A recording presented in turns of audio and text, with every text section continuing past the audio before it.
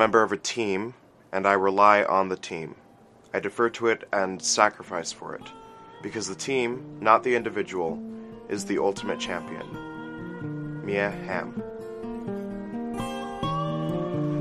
The Walking Dead, Season 2, Episode 5, Chupacabra.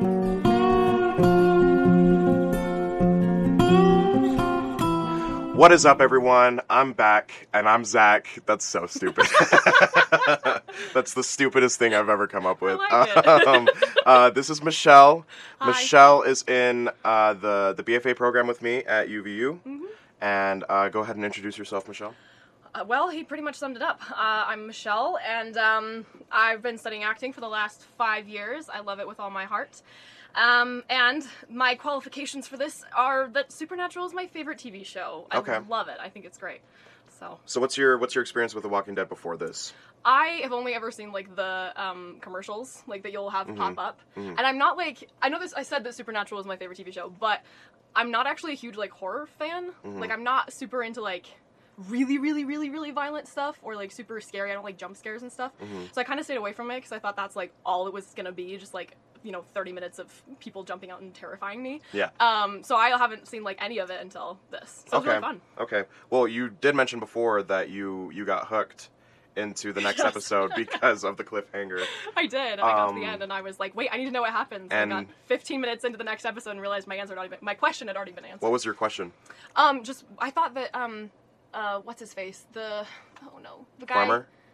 The guy who was going into the barn. Glenn. I thought she was gonna feed him to the zombies. Oh. And so I was like, no, what's gonna happen? Glenn, you can't kill him. And then I got to the next episode. I think he shows up like 2 minutes in. Yeah, And I didn't even realize that. I was like, oh yeah, he's alive. Yeah. Do you think you'll continue watching it, or do you think that's a one and done? I don't know. I really liked the drama. I thought it was really fun. Mm-hmm. I might go back and start it, but it's like I have to be in like the right mood for scary stuff. Mm-hmm. So I don't know. I'll have to be like a little touch and go. Okay, cool. Like well, what were your main takeaways from the episode? What did you see as sort of like a theme, as sort of the underlying aspect of the episode? I feel like I think it was a matter of having to make decisions where other people's lives are in your hands. Mm-hmm. And, I mean, I'm sure that's probably a theme throughout the entire show. Yeah. I did watch a recap of the first 2 seasons, so I wasn't completely clueless as to what was happening.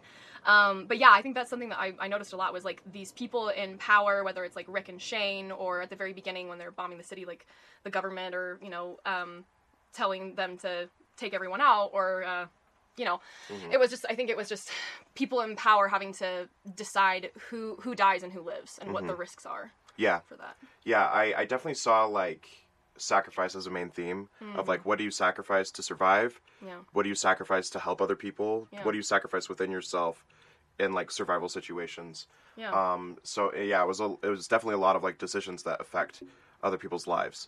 Yeah. So, the one thing that stuck out to me was at the beginning when Carol was going to give Carl food, and Carol was going to give Carl food, and then Ed, being the asshole that he is, was like, it's called operational security, and I didn't know what that was, but operational security is a systematic process that is meant to assess the importance of information assets and determine the best way to protect information assets. So basically protecting the fact that he has food so that other people don't know that he has food. That's such a pretentious way to put it, too, like, Yeah. operational security. Yeah. Why don't you just say that you're, like, I mean, you don't necessarily have to say, like, you're being a dick or something, but even, because I can see where he's coming from. I can see the necessity of taking care of your family, right? Like, when you're in an airplane, they tell you to put your oxygen mask on first. Yeah. And then help other people. So I can totally see where he's coming from, even though he is a total asshole about it. Yeah. But I feel like just the way he goes about it is such a pretentious and uppity sort of way, Yeah, and I mean, like, I understand, like, the wanting to keep your resources to yourself. But, yeah, it was the way he went about it, where, like, why couldn't he have spared, one MRE for this starving child, you know? And it's like, that family isn't going to steal your food, per se. I mean, I guess if they know you have food, then they're going to be like, oh, well, he can give us more food. It's sort of a messy thing, but, and that could eventually affect his survival and his family's survival. Mm-hmm. But I just thought, like, the way he used that was sort of just like no compassion at all. Yeah. Like it was all about survival and none about like having compassion for other people. Yeah. You know? Well, and also it's not like an adult came up to him and said, "Hey, can I have some food or something?" I mean, even then, in that case, I feel like you could still have like mercy and kindness. Mm-hmm. But it's a little kid who's not sitting there trying to like manipulate you into getting something, from you. It's they're a kid, Yeah, yeah, and it's not like, I feel like a lot of people they tend to think. Well, some people tend to think that like someone is already always trying to get something out of you, which, I mean, like as actors, like we all know that we have objectives and we have to have objectives in scenes in order for them to be good scenes. But it's like, it's like even though someone wants something from you, it doesn't mean that like they want to manipulate you or they want to like take things from you. You know, it's super complicated. Yeah, and I feel like in these kinds of survival situations, you end up seeing the best and worst in people. What I thought, as we've been talking about this, is I feel like especially us looking at it, not in the situation, not being in survival mode, I think it's really interesting to look at different perspectives for people like us watching it, because I was raised in a very kind of fear-based way, not intentionally, but like we had a lot of struggles growing up, and so my mind has kind of sort of defaulted to survival mode. So I watch that and I'm like, oh, I can totally see why he would do that. Like I can totally see what's going through his mind is like someone's gonna find out. Well, I don't know if this is what he's thinking, but what went through my head of justifying doing that myself would be, if I help this person, who else is going to try? Who else is going to come in? At some point, I have to say, no, I can't help anymore. And then when you're in these survival situations, again, you get the best and worst of people. Yeah. And then you might end up in a situation where you have people threatening you. And that's not what this situation is, but that's kind of went through my head of like that survival instinct of like protect the resources and don't let people know. But I think that's just kind of the way that I was raised in sort of that fear, like survival, make sure you take care of yourself, because we went through a lot of, crap growing up. So. Yeah, and he was like, in his... Like, he had the option to either sacrifice food and sacrifice his operational security, but in exchange for that, he also had a choice to sacrifice his humanity and his compassion. Yeah. So he had to sacrifice something, and it just depends on, like, what you're willing to sacrifice for whatever's going on. And I thought that was really cool. And then going back to dropping napalm in the city. Yeah. And before I didn't think much of it. I was like, oh, the city's overrun by zombies. Like they're just trying to kill the zombies. But Alina was like, but there's like still people in the city. Yeah. And that never crossed my mind that there would still be people in the city. And it just sort of like put it into perspective of like the government choosing to sacrifice people. And in the first episode, I mean, it didn't kill every zombie because there was hordes of zombies in Atlantis still. So they sacrificed people in order to hopefully kill the zombies, but then the zombies didn't die anyway, if that makes sense. Yeah. I noticed that too. I heard like when I was watching it, I heard like the screaming, which I was like, that's definitely not zombies. Those are actual like people. And what kind of went through my mind while I was watching that was I would really hate to be in that position of power. The people who are giving the order, hey, go like napalm the city, get rid of everybody, knowing there's people down there, like, because again, how do you decide whose lives are worth saving and whose lives are worth giving up? Yeah. And how do you do that risk benefit, that cost benefit analysis in a way that doesn't turn you into sort of like a cold-hearted whatever, like it's, I would never, I couldn't be like a politician or a government official, because I wouldn't, same here. I wouldn't be able to make that choice. Yeah. Because I think that every person's life is valuable, but then again, how do you know? And you don't know. You don't know if it's going to save people, too. Yeah. And you see sort of like how Rick shifts his viewpoint, because at the beginning he's like freaking out. He's like, they're dropping napalm in the streets, like they're killing people. But then later on, he's like, Sophia's dragging us down by us looking for her, Yeah. And so he sort of got into the mindset of survival and of the government that decided to throw napalm in the streets. Is now he's thinking, I gotta sacrifice this girl so that the rest of us can live. Yeah. And so that shifted his moral compass by seeing all the bad things that were happening, because they were looking for Sophia. Yeah. Yeah. Yeah. That was really fascinating to watch. I had a question about the emergency broadcast. Do you think they stopped the emergency broadcast, so that people would go to the city or stay in the city? Like, why do you think they stopped putting out the emergency broadcast? Do you think everything just fell through, and that was like their last thing to try to save humanity?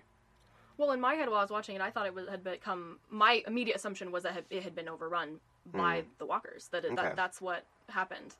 But if that's not the case, I don't know. Yeah. I can see a case for either, or the potential that they just didn't have any more room too. Mm-hmm. And it's like, well, we can't take anybody else, so like, why keep, sending out this message when you don't have the resources to take care of people?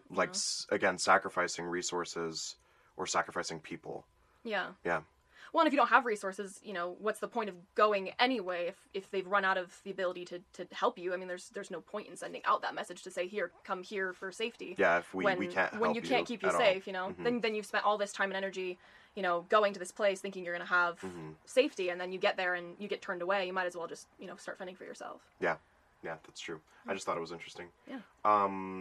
Okay. So I wanted to talk about how Shane says that we shouldn't be talking about our past, that it's over. Like, nostalgia is like a drug. Yeah. And I don't know. I'm a very nostalgic person, and I like going back and thinking of, like, stories and different things that I've experienced in my life that just, like, bring me back to that moment. And so what do you think about, sacrificing who you were in the past and, like, the stories that you have in the past for, I guess, just living in the now, I suppose, or just because it didn't make sense to me why he would want to sacrifice his nostalgia and his memories, even though that's what got them to, like, finally laugh and smile and actually talk to each other instead of just focusing on survival. Yeah. It, like, sort of brought back their humanity a little bit. Yeah. I feel like, for me, I mean, I'm going to say, if I were in this situation, which I'm not, and, like, I have no idea what I'd do in this situation, and also, I hope it never happens and I never find out, but I feel like there's something to be said for when you're on the battlefield, you're on the battlefield, and when you're off, you're off.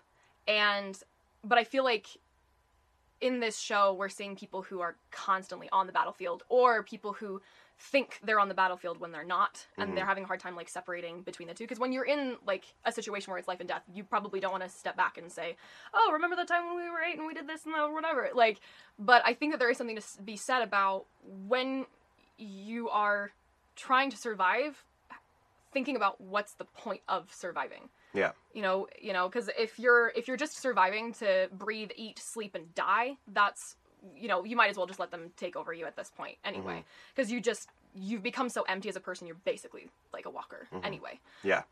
So I think that Shane, his perspective, I think, it maybe is helping him, but I feel like if everyone does that, then, like, what's the point of staying human? Yeah. Like, because you're basically just going to be the same thing. What's the point of keeping free will and your ability, like your personality and all that stuff, if you have nothing to work towards or restore?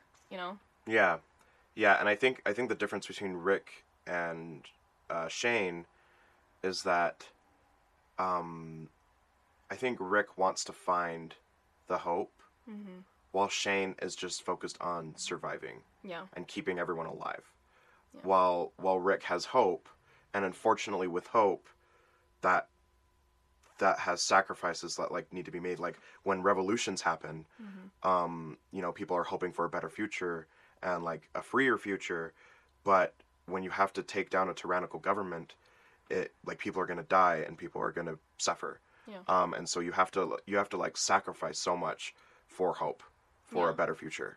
Well, and I feel like, too, when you're looking at Rick versus Shane, I think Shane is kind of he's in survival mode, but in how far deep he is in survival mode, it's become sort of this, I need to survive, and I'll help anyone I can, but ultimately, like, like, it's I'm number one. Yeah, and even if that's not what he's thinking, eventually it's going to get down to that point where, if somebody gets injured, if someone can't keep up or whatever, it's like, all right, well, we got to keep moving. Whereas Rick, it's like that sort of unifying, he wants everyone to make it, and if people if people get lost or left behind or, you know, injured or whatever, and we have to leave them, then we will. But like Rick is so privileged to have his family still alive.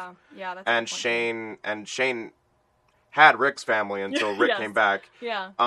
And I think Shane doesn't have hope because he doesn't have like love or people in his life that he can help hope with and for. He doesn't have that like community. he has Lori and Carl kind of. He's like, I'll do anything to keep you safe, but he doesn't really like have them, you know. Yeah. It's not like Lori said, you don't need to take care of us, and then she walked away. And yeah, so because even if they all survive, he can't have what he wants anyway. It's a privilege to have hope, because when you have hope, you tend to have something else that helps you hold on to. Yeah. I don't think Rick has anything to hold on to. Yeah. Besides the hope of having Shane. Besides the hope of having Lori and Carl, which is a dead. Yeah, scene, he's basically like a dead man walking. Yeah. Essentially, he's got a like a walker. Wow, look at that. Because his whole point is their survival, and his job is to stay alive long enough to make sure that they're safe, and then after that it doesn't really matter. And I feel like for him, he's like, what's the point of nostalgia when this is all over? There's probably not going to be anybody left anyway, and I can't be with the people who I want to be with. There's no one else to rebuild with, so it's like, all right, let's just make it until the end, and then it doesn't really matter after that for him. Yeah. You know? Yeah. Do you think that, sort of shifting gears here a little bit, do you think that you have to be helpful in society to be worthy to exist in that society? That's a good question. Because Rick says about Sophia, she only matters to the degree that she doesn't drag us down. Yeah. And that line was like, oof. Oh, that's a dangerous thing to that's say. That's a dangerous mindset and, yeah, to be in. Yeah. Well, because I feel like that mindset only works until it affects you. And then I feel like everyone changes their tune at that point. Yeah. Because it's like, well, Rick was just recently injured. He sprained his ankle. And, I mean, Not very useful at that point. That could be seen as a hint, like he tries, like, he comes, like, shirtless out of the forest. You best let us handle this. I thought that was so funny. And holding a rifle. Yeah. No, holding a pickaxe. But, there's gonna be moments when we're less helpful than when we're, like, at our worst than when we're at our best. And you know, if Sophia is still alive, how do you know that she's not gonna end up being helpful? Yeah. Like Carl ends up being helpful. Yeah. It's kind of like Rue in the Hunger Games. You don't expect anything from her, and then like she ends up doing like so many things. Well, she basically catalysts the revolution. Yeah. In the Hunger Games. Yeah. And so just because like people don't have like an immediate purpose, you know, doesn't mean that they're dragging us down or they're not helpful. I feel like it's a matter of what are they capable of doing, and are they doing that? And if because everyone has different capability levels, and if you have more capability but you're not helping at all, or you're only helping like a tiny bit, I think that's definitely cause for saying, hey, you know, we all need to be doing our part here, and you're healthy, or at least as healthy as you can be in this situation, and you're hale, and you can do things, and you're not doing things. I think that's something worth saying. Hey, if you're not helping, then we're not going to give any resources towards you. But with something like a kid who's not capable of doing more, as long as they're helping in ways that they can, I think that's fine. You know, and it's like what Lori said. She said, easiest thing in the world is not to help. Yeah, that's the easiest thing, is to just not help people. And she says that to like comfort Rick and like saying that like you're a good man because you're helping people, and you don't know like you're making decisions that are really hard decisions, and you don't know that anyone else would make them any differently. Yeah, you know, I really love how Lori supports Rick. I wish she would be more tactful with Shane. Yeah, because Shane is a dog on a leash at this point. Like he is just, I don't know if you saw in the recap like what Shane sort of becomes, but or like what he did in the past, like how he shot Otis. I think it mentioned it something like briefly. Yeah. But I don't remember precisely. But yeah, so I thought that was just interesting, and well, and also, what's the point of saving humanity if there's no humanity left to save? You know. Yeah. So yeah, that's it. That's a good point.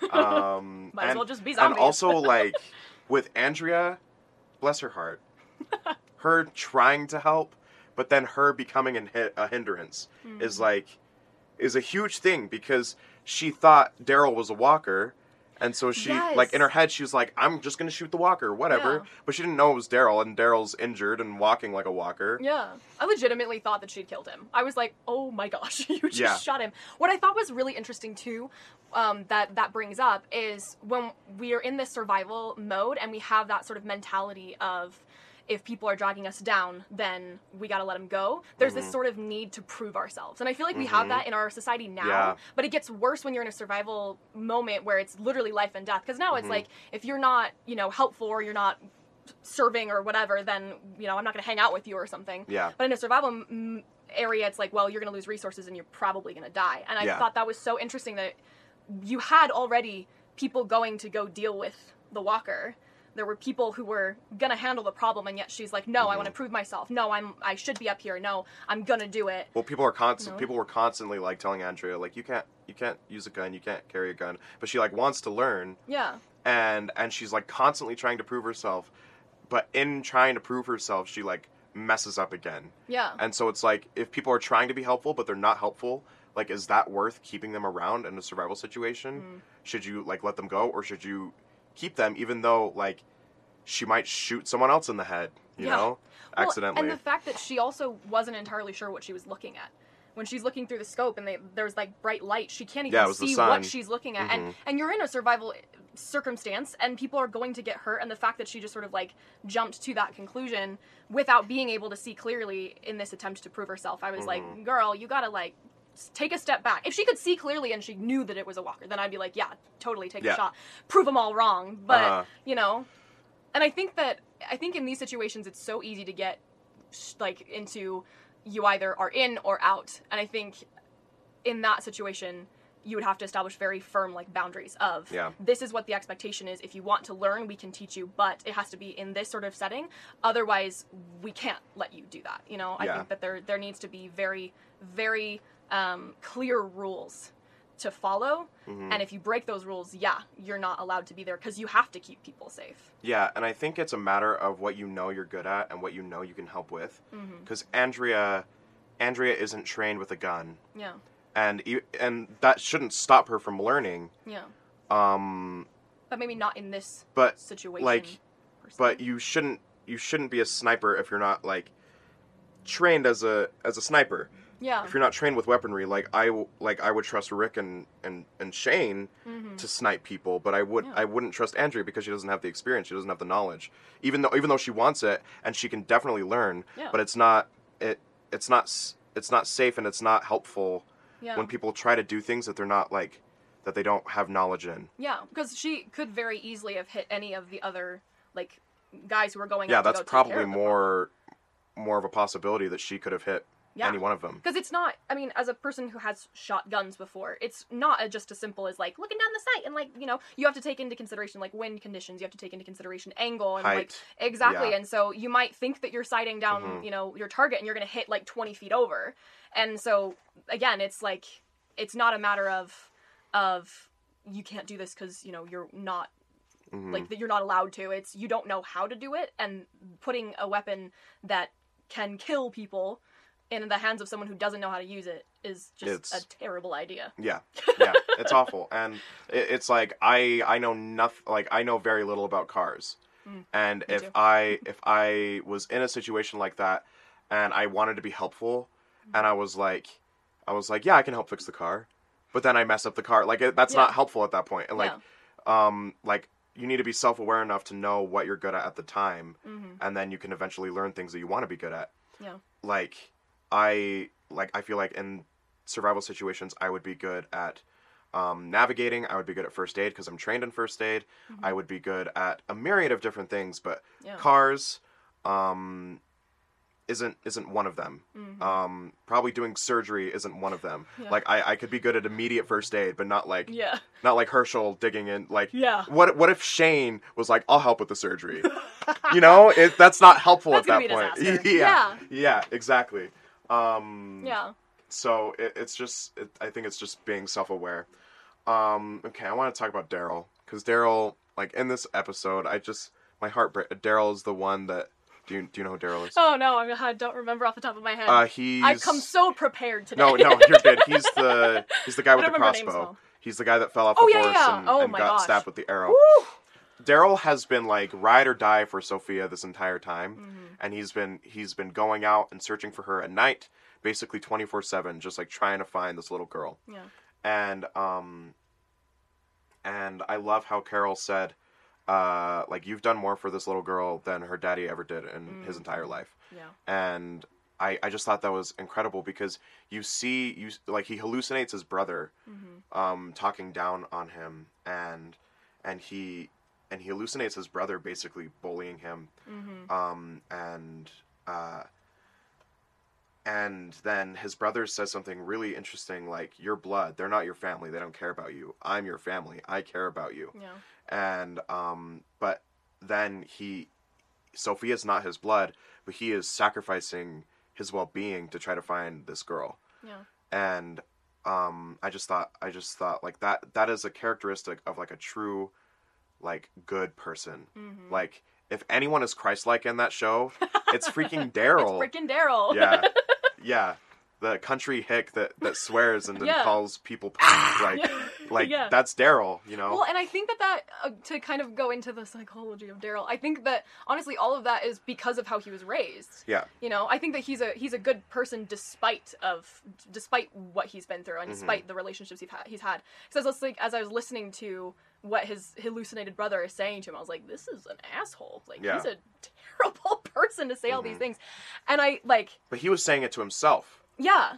Which is also interesting. And he was bullying himself. Yeah. So that he could survive. Yeah. And help other people. Like, he was literally, like, sacrificing his physical and mental well-being to help people. And to get himself angry, too, because I think he knew that if he got himself angry, that he could, like, power through. Because anger is such a powerful emotion. If you can get yourself angry, and that helps focus you, like, I'm going to prove you wrong, and then you just sort of get into one-track mind, and that's what he really needed at that point, because he couldn't sit down and, like, deal with the pain and, you know, everything. Yeah, and I think he helps people so much because he never had anyone help him in his life. And so, instead of being in the mindset like Merle, his brother, where Merle's like, I help myself, no one ever helped me, I'm not going to help anyone. But instead, Daryl's like, no one ever helped me, so I'm going to try to help people. And he survived longer, too, Yep. I think, which is a good example of why you should help people. Well, if you help people, like, people are going to tend to want to help you back. Yeah, you can watch each other's backs. You can't do everything yourself. Yeah.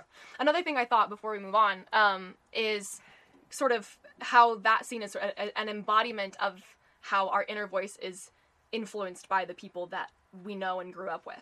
That his inner monologue is his brother, and all the nasty things that he's saying about him, that he's probably said about him for years and years and years, is someone else. And I think that, just as a sort of side note, I think it's interesting, because I think a lot of the negative things that we say about ourselves are things that we've heard elsewhere that we've sort of internalized. And I thought that's sort of a side note, but I thought that was kind of cool too. Yeah.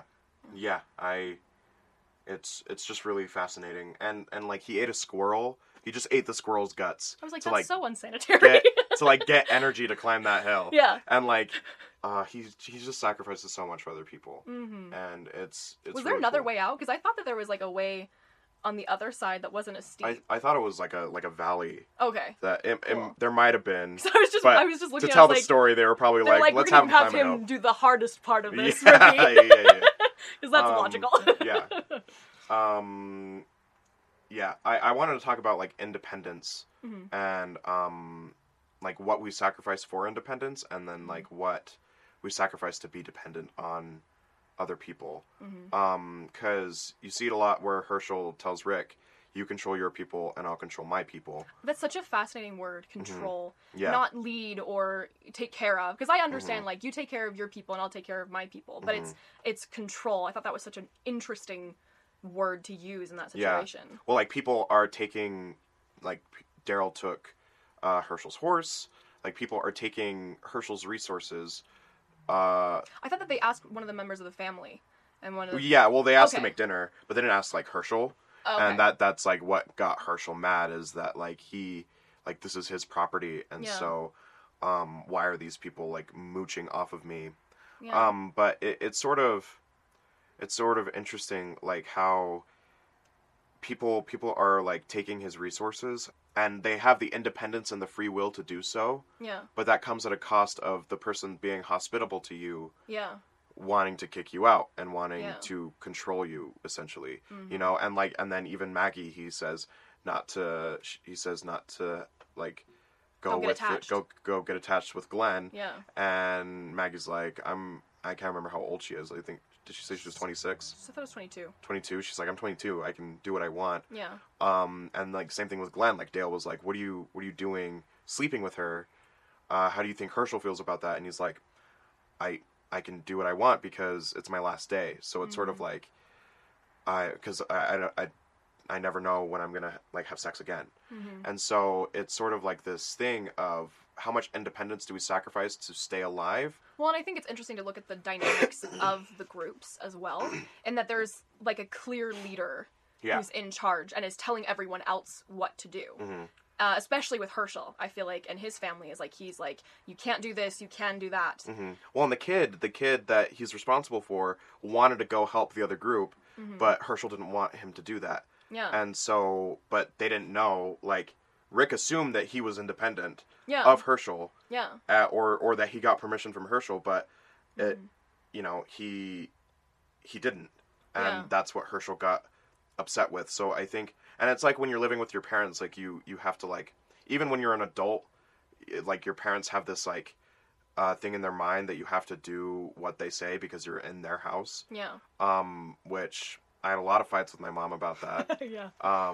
When I was an adult, because I was like, you know, I don't have to follow curfew because like I'm an adult. Yeah. You know. So I think in that case, it's important to, again, have those really clear expectations. Because I think your conflict, especially when people are on edge with these life and death things, you really have to make clear what your expectations are, because it's so easy for people to just go off, you know? And I think where the conflict came from was it was the two leaders having meetings instead of having a meeting for everyone. Yeah, and including everyone. And including everyone in the conversation, where Herschel could say, like, Herschel's just telling Rick what's going on, and then Rick can tell them, if he tells them, you know, I never saw Rick tell people well, except for the guns, but in a previous episode, Rick mentioned, like, respecting not carrying guns on the property, but, like, other than that, I never saw Rick tell his group the rules, and there were no like specified rules either. That's a recipe for disaster. Yeah. In any situation. If people don't know what the rules are, they're going to break them. Like it's going to happen. Yeah. You know, if you don't know what you're supposed to do, you're going to do something wrong. And I think also the fact that the two leaders are having meetings with everyone else is actually also a huge mistake, because you're missing out on so many people's opinions and ideas and thoughts that could potentially, like, you don't know, they could save you all. But if you're only valuing a couple people's voices, you're robbing yourself of resources that are invaluable. It's people's minds and ideas. Yeah. Yeah. And like with Herschel's like hospitality, I understand why he's wary of this group. Yeah. Because their moral systems are different, and you find out more about that later on. Because they believe that walkers are still people; they're just sick. His family, but then Rick's group is like, no, they're dead. They're dead, and they're gone. We can't. It's a virus that is moving. Yeah. An inanimated body. Like there's no spirit, there's no soul in them anymore. There's nothing worth saving. Yeah, and so it's like this difference of philosophy that sort of divides them. But Herschel, if Herschel sacrifices hospitality, then would the blood of the group be on his hands if he just kicked them out? Or would it be on their hands? Like, what? Like, if he has the opportunity, for whatever choices they made after, you know, but, like, he has the opportunity to help them, and if he kicks them out, like, is that his fault if they get hurt or die? That's another very good question. You pose very good questions. he seems to care about the walkers more than he does about the group that is actually living. Yeah. Because he has the walkers in the barn, and he's sacrificing these people's safety and his own and his family's safety for his morals. Yeah. Of what he believes is right. Yeah. Well, I can see where he's coming from in if he can find a cure, then every person in that barn is just as valuable and important as every person in that group. But I can also see where they're coming from, where if they're all dead and they're risking all their lives, for nothing. And I think it's really hard because you have this, again, that conflict of beliefs where you don't know. You don't know either way. Yeah, and it's like religion. Like, you don't... Yeah. Like, people... I don't think that we should make legislation based on religious beliefs. No, not at all. And that's where it gets, like, messy, is, like, people are like, I believe this is true, and it's like, it doesn't matter if you believe it's true. You can't force other people to believe that. Yeah, you can't. Yeah, and it's like what you believe, you can believe it, but what you believe should not dictate laws and rules and regulations. And what other people choose to do. I mean, other than, murder. Murder probably should be illegal. Well, like, if you believe that people should be harmed because of who they are, then that's not a good belief to have. No, it's not. Like, but if your belief is, like, in God and like, let's say if you're like a Christian or a Muslim, and that doesn't affect other people's livelihoods, then yeah, you have every right to believe it. But it's when it gets to other people's livelihoods where it's like, you can't do that. Yeah, that's not right. And I don't think Herschel is in the right to, one, keep the walkers a secret. If he didn't keep it a secret, and he was like, hey, and if he was upfront about it and like, hey, this is my belief. If you want to stay here, you have to accept it. Yeah. And I can understand his worry of like why he wouldn't want to tell them. Yeah. But he's sacrificing their safety. Because no matter what you believe, if those walkers get out, they will end up hurting the people in the camp. And even if it's possible to cure them, if you don't have a cure or if you don't have the resources to make a cure, it doesn't matter if that is true, because all of these people, it's not going to help them. I think, I agree with you. I think that if he had been out front and said, this is what I believe, and, if you want to stay here knowing that, then that's fine, and if not, you need to go.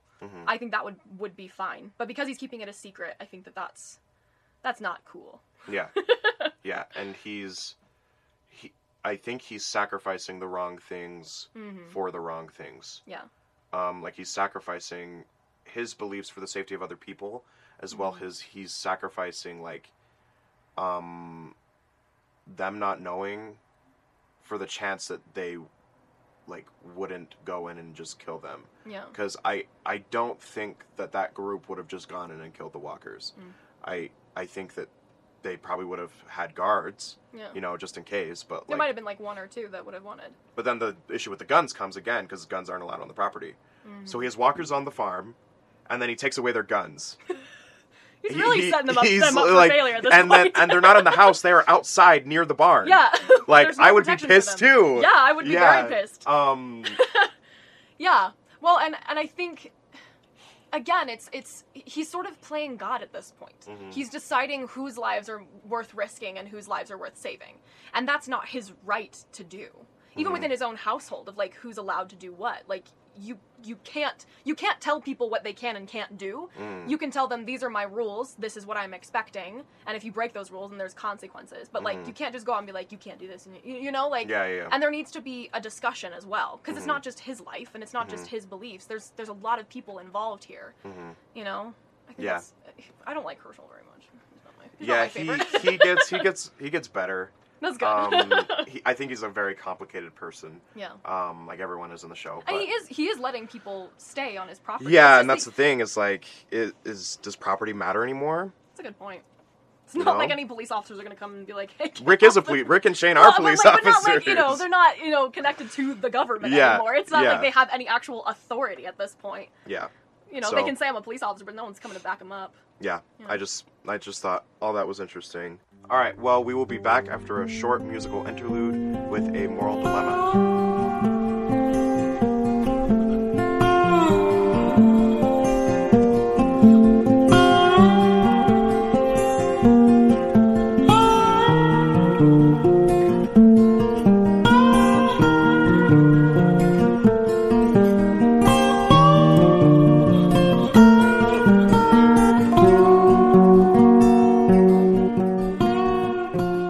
And we are back. So, Michelle, here's your moral dilemma. Okay. So, an apocalyptic situation is happening at the moment, and you are driving with a few members of your family down a road, and you're trying to find like a safe house, a safe place to go to during this time. Is this a zombie apocalypse? Or just any apocalypse? It could be any cool. like cataclysmic event. Cool. And then there's a family on the side of the road wanting to hitchhike. You don't really have resources to help them. You don't really have room for them. What do you do? Well, I think it would depend on who in my family is in the car, because my mom is actually really knowledgeable about plants. So if my mom was in the car, I'd be like, yeah, come on in. We will probably not die. Smoke some weed. No, not those kinds of plants. My mother would be so embarrassed if she ever heard that. No, like, because, I mean, she knows a lot of... we would go on hikes and she would point out plants you could eat. But if my mom wasn't in the car, I don't know. I feel like I would take them with me and let them know I can't help you, but maybe we can find a place that can. Okay. So, I mean, strength in numbers, I guess. Yeah. And I think that I would probably try and give them as much as I can without sacrificing, like, without actually, killing myself or my family. But, yeah, I think I would be like, yeah, come with us and, we'll try and find some place that we can all work together. But I can't guarantee we're going to survive. Because at some point, all of your resources are going to run out anyway, so. Yeah, that's true. Yeah. Cool. I might die faster, but yeah. I don't know. Cool. Yeah, I'd probably do the same thing. Cool. Yeah, probably do the same thing. Nice. I mean, you'd look like kind of an asshole if you said, no, I'd leave him behind after, Yeah, well, I have looked like an asshole on this podcast, just a little bit. I have opinions on some things, but, Same. Yeah, well, thank you guys for listening. Go ahead and follow on all the things, Twitter, Instagram, Facebook, TikTok. Also, like, subscribe, share this episode, share the podcast, as well as, yeah, just keep listening. Or if you don't like this podcast, why are you so many episodes in? If you don't like it, then stop listening, but keep listening. And thank you guys for listening. Appreciate you guys. Have a happy holidays. Bye-bye.